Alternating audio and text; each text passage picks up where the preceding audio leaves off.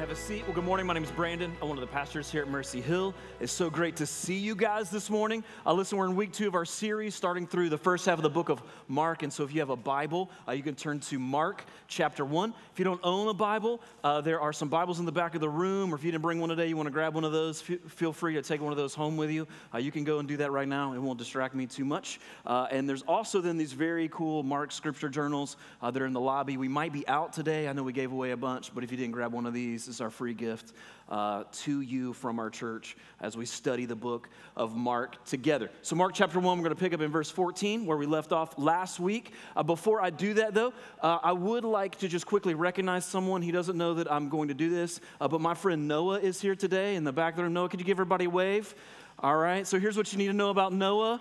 He's this year's president for the Kennesaw State Marietta Campus BCM, which means that he is leading the charge of students that we're connected with to reach and disciple students on campus at Kennesaw State. And so I want you guys to know that so you can be praying for Noah and his leadership.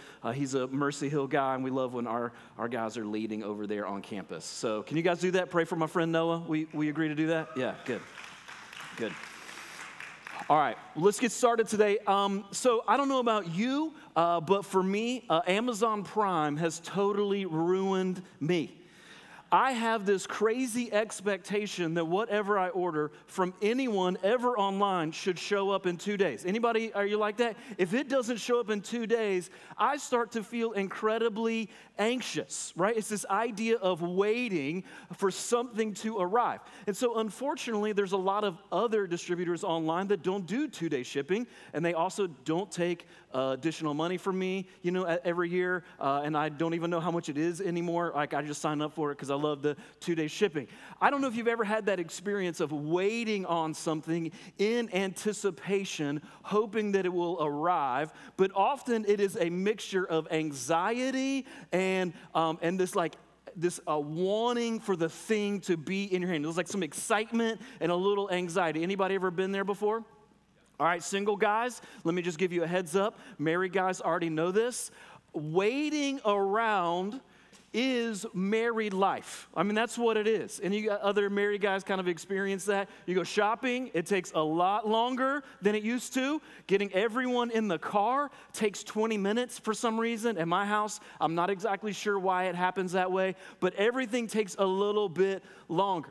So what we see when we pick up in Mark chapter 1 is a people who have been waiting in anticipation for the arrival of a promise. And they have been waiting for God himself to intervene in human history in order to make good on his promise. Their expectation has been that this person that we talked about last week, this Messiah or deliverer or Christ, all those words are about the same person in the scripture, is going to come and set things right. What you might not know about the story of the Bible is the Old Testament ends, and then God's people don't hear from God for 400 years. Now, you think waiting 4 days on the package shipped to you by Old Navy instead of Amazon is excruciating. Could you imagine this situation? Waiting for God to make good on his promise and not hearing from God for 400 years until this very moment. The moment that we're going to pick up on with in Mark's gospel. So Mark chapter 1, verse 14. Now after John's arrest, that's John the Baptist, is arrested. We'll find out later that John is actually going to be executed. Jesus came to Galilee, which is the larger region where his hometown was, proclaiming the gospel of God. Verse 15 and saying, the time is fulfilled, the kingdom of God is at hand, repent and believe in the gospel. Let's pray together and ask that God would make his word clear to us today. Father, thank you so much for the gift of your word. Thank you so much that your spirit inspired men to record the very words of you so that it could be edifying for us today. May we receive it with glad hearts. Amen. So here's what Mark records as the beginning of Jesus' ministry, that he first comes proclaiming. Now, in the Gospel of Mark, there are going to be a lot of instances where Jesus is going to heal people, where Jesus is going to perform miraculous signs, but Mark wants us right up front to be very clear about the message that Jesus proclaimed. He calls it the gospel of God. Now, last week we talked about this word gospel. It just means the announcement of good news. It's joyful news. And so what Mark says is Jesus came first and foremost, starting his ministry, proclaiming really good news. And Mark says it's good news from God. The good news that we find is two simple statements that Jesus makes. So in verse 14, he says first, the time is fulfilled. Time. What does he mean about time? Now, this idea really goes all the way back to the very beginning in our Bibles. What we find in Genesis chapter 1 and chapter 2 is that God has created everything that is, everything that exists, God created. And he created everything to exist in harmony with each other, including people. Created two people at the beginning, Genesis chapter 1 and chapter 2, Adam and Eve. And Adam and Eve dwell in a right relationship with God, and they live in a right relationship with each other, and they live in a right relationship with all of creation. Well, then what we find very quickly in Genesis chapter 3 is that Adam and Eve decide it would be better for them to not live under God's rule, but to determine their own destiny. That the best option for them would be to cast aside the direction that God has given them in their lives and decide for themselves how they should live. And so at that time is what we call the fall of man, or when Adam and Eve decide to sin, to rebel against God. Now, a lot of things happen in Genesis chapter 3. We're not going to unpack all of that today. But in this state of brokenness and in this state of rebellion against God, everything in all of creation gets fractured or broken. And so the world doesn't work the way it's supposed to work. People don't relate to each other the way that people are supposed to relate to each other. And maybe most importantly, people no longer relate to God in the way that they're supposed to relate to God. But God makes a promise in Genesis 3:15 that there is a deliverer who is coming, who's going to set things right. And throughout the rest of the Old Testament, there's this echo of this deliverer who is supposed to come, this one from God who is going to set things right the way that God intended all the way back in the garden. And so when Jesus announces the time is fulfilled, he's saying that time is now. The time where God is going to act in a decisive way in human history to set all things right. The time is now. The things that were set in motion way back in Genesis are now coming to fruition, Jesus is saying, in this moment. Anybody been watching the Olympics over the past couple of weeks? Man, I love the Olympics. In our house, we watch a lot of the Olympics. My wife, Kristen, absolutely loves the Olympics. She's been staying up late at like 2 a.m. to make sure she can see a lot of things live. I go to bed mainly because I'm a grouchy old man and I like my sleep. But one thing I love is I love watching track. You guys love watching track? I hate that they always save it till later, right? Because that's like one of the things that I love to watch the most. And in track, there's the sprinters, right, who are running the race, and that is just like, boom, right? 0 to 100, all out, just sprinting as fast as they can. But if any of you guys this Olympics watch some of the longer distance runners, right? What happens? They're running together often.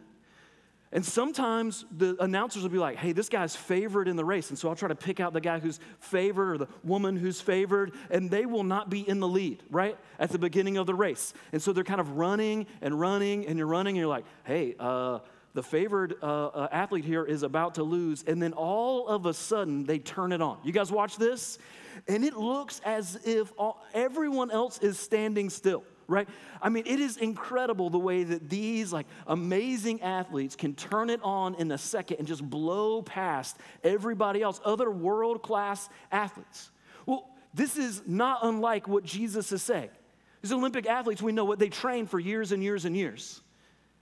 And they pace themselves in the race, waiting for the exact moment to surge ahead. And what Jesus is saying, the time is fulfilled. This is it.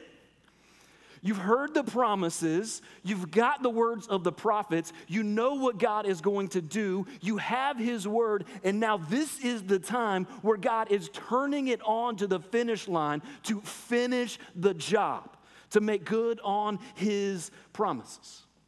So first he says this good news is the time is fulfilled. God is going to act decisively in history to set things right. But the second thing he says is the kingdom is at hand. Now what's the kingdom of God? We often use that language in church. The kingdom of God is anywhere where God rules and reigns. The kingdom of God in the scripture is connected to this promise that God is going to return to his rightful place on the throne, not only of all creation, but over every single human heart. And Jesus is saying that time where God's going to initiate his kingdom, that time is now. It's at hand. God is showing up in human history to make all things right. I'm a big C.S. Lewis fan. I don't know if you guys know that or not, mainly because I fell in love at an early age with the Chronicles of Narnia. Anybody read that Narnia series? I love The Lion, the Witch, and the Wardrobe. For those of you who've been around Mercy Hill for a little bit, you've heard me admit that while I'm not very emotional, that several years ago, my wife and I went to go see The Lion, the Witch, and the Wardrobe in the theater, and I broke down in tears in the middle of that movie, and my wife, who's normally a crier, I'm normally not, she was making fun of me, right? She's like, "You're crying at this? Is this a children's story? What's going on?" But I just have this connection with those stories. I don't know if you've ever noticed this before. That first book is the first written book, I know. Anyway, the first book, The Lion, the Witch, and the Wardrobe. In the title, we have the lion and the witch and the wardrobe. And in chapter 1, we see the wardrobe. You ever noticed this before? We meet the wardrobe first. And then in chapter 2, we meet the witch. But it's actually not until chapter 7 that we even get a hint of who the lion is. That's when Mr. Beaver is talking to the kids, and he says, Aslan is on the move, perhaps already landed. And the kids, remember, they don't know who Aslan is. They don't know about the lion. And C.S. Lewis describes it, they're just kind of struck that something important is about to happen. And we don't know as the readers, unless you've read ahead or read it before, that this is the lion from the title until the very next chapter, where Mr. Beaver explains again who Aslan is, that he's the lion. This is what he says. Mr. Beaver says, "He's the king, he's the lord of the whole wood, but not often here," you understand. "Never in my time or my father's time, but the word has reached us that he has come back, that he's in Narnia at this very moment." This is what Mark is trying to get us to feel, the same thing that Lewis is trying to get us to feel. It's been a long time. The king seemingly hasn't been present for a long, long time. But now that Jesus has arrived, the king is here. And we've waited in the book 8 chapters. We've waited in human history for hundreds and hundreds of years, but now at this time, God is on the move. The kingdom is at hand. God is going to work. The time is fulfilled. Decisive action in all human history to establish his kingdom, to set all things right. Or we could say it this way. The good news is that Jesus is the true king and that he has come to set all things right. And maybe right now you're thinking, right, but Brandon, here's the thing. I know this happened a couple thousand years ago, and I can look around and see that things aren't all set right? The kingdom, Jesus said, is at hand. Well, why are we still experiencing violence and corruption and injustice? Why can I not get along with my neighbors? And why do I have this thing in the very middle of my heart that pulls me into brokenness? We're going to talk about this more as we go through the book of Mark. But there's 2 aspects of the kingdom. If you're taking notes, you might want to write this down. One, sometimes we talk about the already kingdom. And what we mean by the already kingdom is that when Jesus came, he set up and instituted certain things that are set right. The already kingdom means if you have trusted in Jesus, then you are already in a right relationship with God. That if you have trusted and believed in Jesus, that you are already adopted into God's family as a son and daughter. In the already kingdom, some people have already been healed. Some people have already been freed from addictions. And the church is proclaiming and is an instrument of the kingdom, bringing restoration and life to our world. There are some things about the kingdom that are already right now. But there's this other aspect of the kingdom called the not yet, which means this, that when Jesus comes again the second time, he is going to make all things all right in all places. That there will be no sickness, there will be no death, all things will be restored the way that they are meant to be. And so we live at this time, we're going to talk about this more, this is just to satisfy your curiosity in this very moment, where there are some things about God's kingdom that are already established, some things about God's kingdom that we are looking forward to being established when Jesus comes again. Does that make sense for the curious? All right, good. But what Jesus wants his listeners to understand and what Mark wants his readers to understand is this. The good news is that Jesus is the true king, and he has come to set all things right. And Jesus' coming is this decisive moment in all of human history to make things right. But Jesus doesn't stop there. He continues with some instructions. In other words, he says, if this news is true, the time is fulfilled, the time is now. And if this news is true, the kingdom is at hand, then that requires something of us. The arrival of the true king demands something of us. This is why in verse 15, Jesus says, repent and believe the gospel. Repent and believe the gospel. Now, this first word, repent, is a very churchy word. We talk about it often in church. And for some of us, it conjures up all sorts of really negative memories, right? Of some preacher somewhere with a heavy southern drawl demanding and screaming, repent. Maybe you experienced this on your college campus, right? The guys with the big posters, right, standing in the middle of the campus, preaching and screaming, repent. But Jesus also teaches that we are to repent. And so what does this word repent mean? Well, in the Bible, repent just means to turn around or to change your mind or to fix your thinking. And so what Jesus is actually saying here is when the true king arrives, one of the things that it demands of you and me is that we change our minds about who rules and reigns over us. It requires us to respond. Just like, you guys remember last year? Popeye's chicken sandwich, Chick-fil-A chicken sandwich, right? You remember this?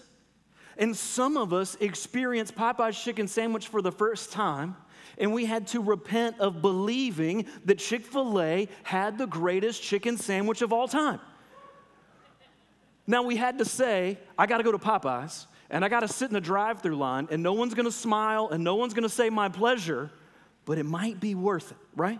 And here's what Jesus is saying. When the real thing comes on the scene, one of the things that it demands or requires of you is that you change your mind. Is you change the way you're thinking, that you turn around, that you repent of whatever rule or reigns over you currently in this moment. I love Timothy Lane and Paul David Tripp say repentance is a form of emptying the heart. I love that language. Repentance is a form of emptying the heart. And what they mean is that we identify false kings in our lives. That we identify false practices and false beliefs in our hearts. And repentance is the act of emptying those things out of our hearts. Jesus says there's a second response, though. It's not just repent, but it's to believe the gospel. What he means here is that we should believe that the message is true. that it is absolutely true that the true king has arrived on the scene. It's absolutely true that God is going to act in a decisive way in human history to make good on his promises, that it is absolutely true that Jesus is this king, and Jesus is the means and the way by which God is going to set all things right. Jesus is saying to his listeners and saying to us, you have believed a lot of things. You have, going all the way back to Adam and Eve, believed that you could rule and reign over your own life. You have believed that perhaps every Disney movie of all time has gotten it right, and that what you need most is just to follow your heart and to dream big. You have believed perhaps that something somewhere is going to save you. You believe perhaps that obedience to God's law is going to save you, or going to church is going to save you, but Jesus is saying, no. I want you to repent of that and believe something new. That the way God is going to deliver you, the way God is acting in human history is, Jesus is saying, me being on the scene. My life, and then if we fast forward the story, my death and resurrection. This is what God is up to. Now, in this way, belief is like filling. And so what Jesus is asking, commanding of us, is that in repentance, we would empty ourselves. And in belief or faith, we would then refill our hearts. So one of the worst things about Amazon is it's so easy to order something. But if it's not right, then you got to return it.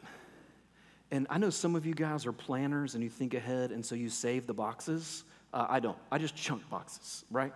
And so often what happens is when I have to return something to Amazon, I don't have a box. And so I'm scrambling for a box to put this return back in. Anybody ever been there before? And so what happens? So if there's an empty box laying around my house,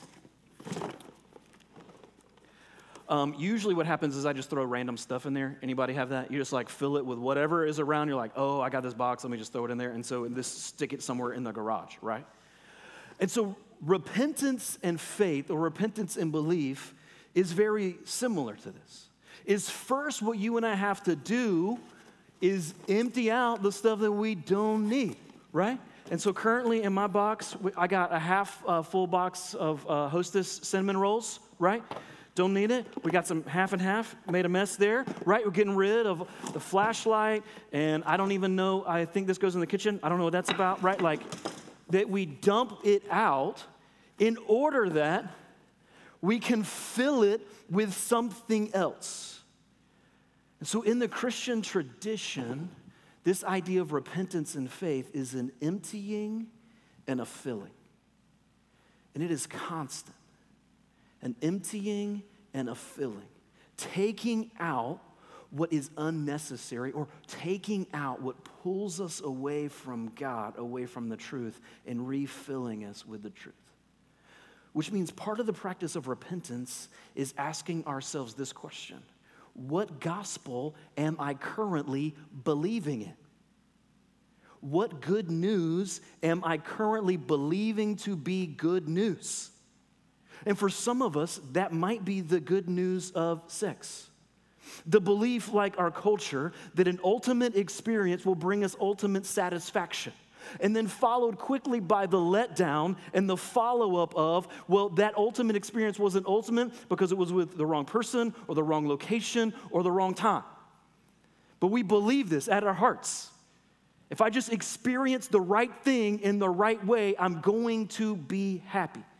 Or perhaps the good news of achievement, that if I just reached a certain rung on the ladder, I will be content. And my dad will finally approve of me, and my wife will finally think I'm great, if I can just make it there. And then when we make it there and we find emptiness, that's quickly replaced by it's just not high enough. So I got to keep working harder and harder to get there. Or perhaps we're believing in the good news of authenticity. It's a current hot button for us. That if we could just be who we really are at heart, the real self, our authentic selves, if we could just be that, then we would be okay and everything would be all right. And what we're finding in our current cultural moment is that people are changing their own genders to try to be more authentically who they are, and yet finding even more depression and suicide on the other side. It's a false gospel. Or maybe perhaps the gospel of divorce. Now, please hear what I'm saying. There are some instances and times when the Bible gives opportunities and signs off on divorce. But for many of us, divorce is just escapism because we believe at the heart, if we could just find the better version of our spouse, then we're going to be happy, never turning our attention to ourselves. And we think over and over again, if I could just get out of this, there's something better on the other side. Or perhaps the good news of technology, which tells us over and over again, the simpler your life is, if you trust in me, the more happy you will become. Or perhaps just the good news of comfort, that if you could get to a place in life where you don't have to work or do anything, or if your kids could just stop driving you insane, then you could have a moment of peace. There's more. There are all of these competing gospels, all of these competing good news. Some of them even good things. Most of them gifts from God. Sex is not bad in the right context. Achievement is not bad, right? Technology is a gift in a lot of ways. But what happens subtly is these good news start to preach to our hearts, and we believe that our happiness or our salvation or our deliverance or our peace comes from them.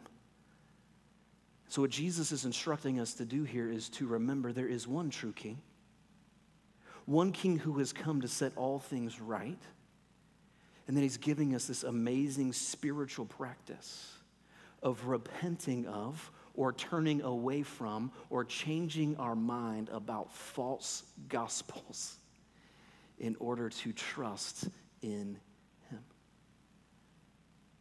I love Paul David Tripp helps us to do this by asking a series of questions. He gives an example from his own life of comfort. And he says, part of repentance is asking, this pull for my own comfort, when is the last time comfort laid down its life for me? This pull for comfort, when is the last time that comfort brought me into the family of God?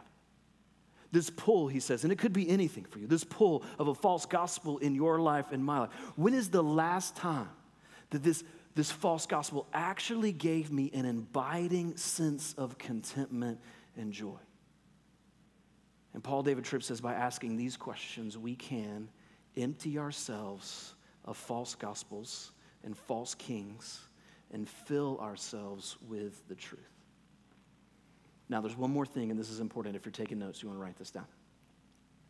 Repentance is a lifelong mark of a follower of Jesus, not a one-time act.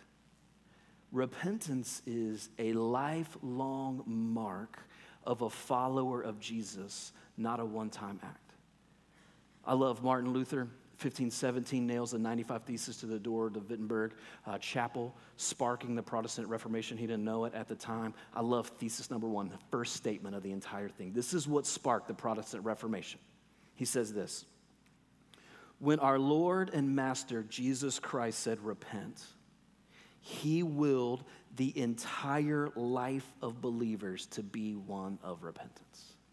Here's what Luther is saying: that this process of emptying yourself of false gospels, false news, false saviors, false kings, and this process of filling your heart with the truth and believing the gospel is a lifelong practice for followers of Jesus.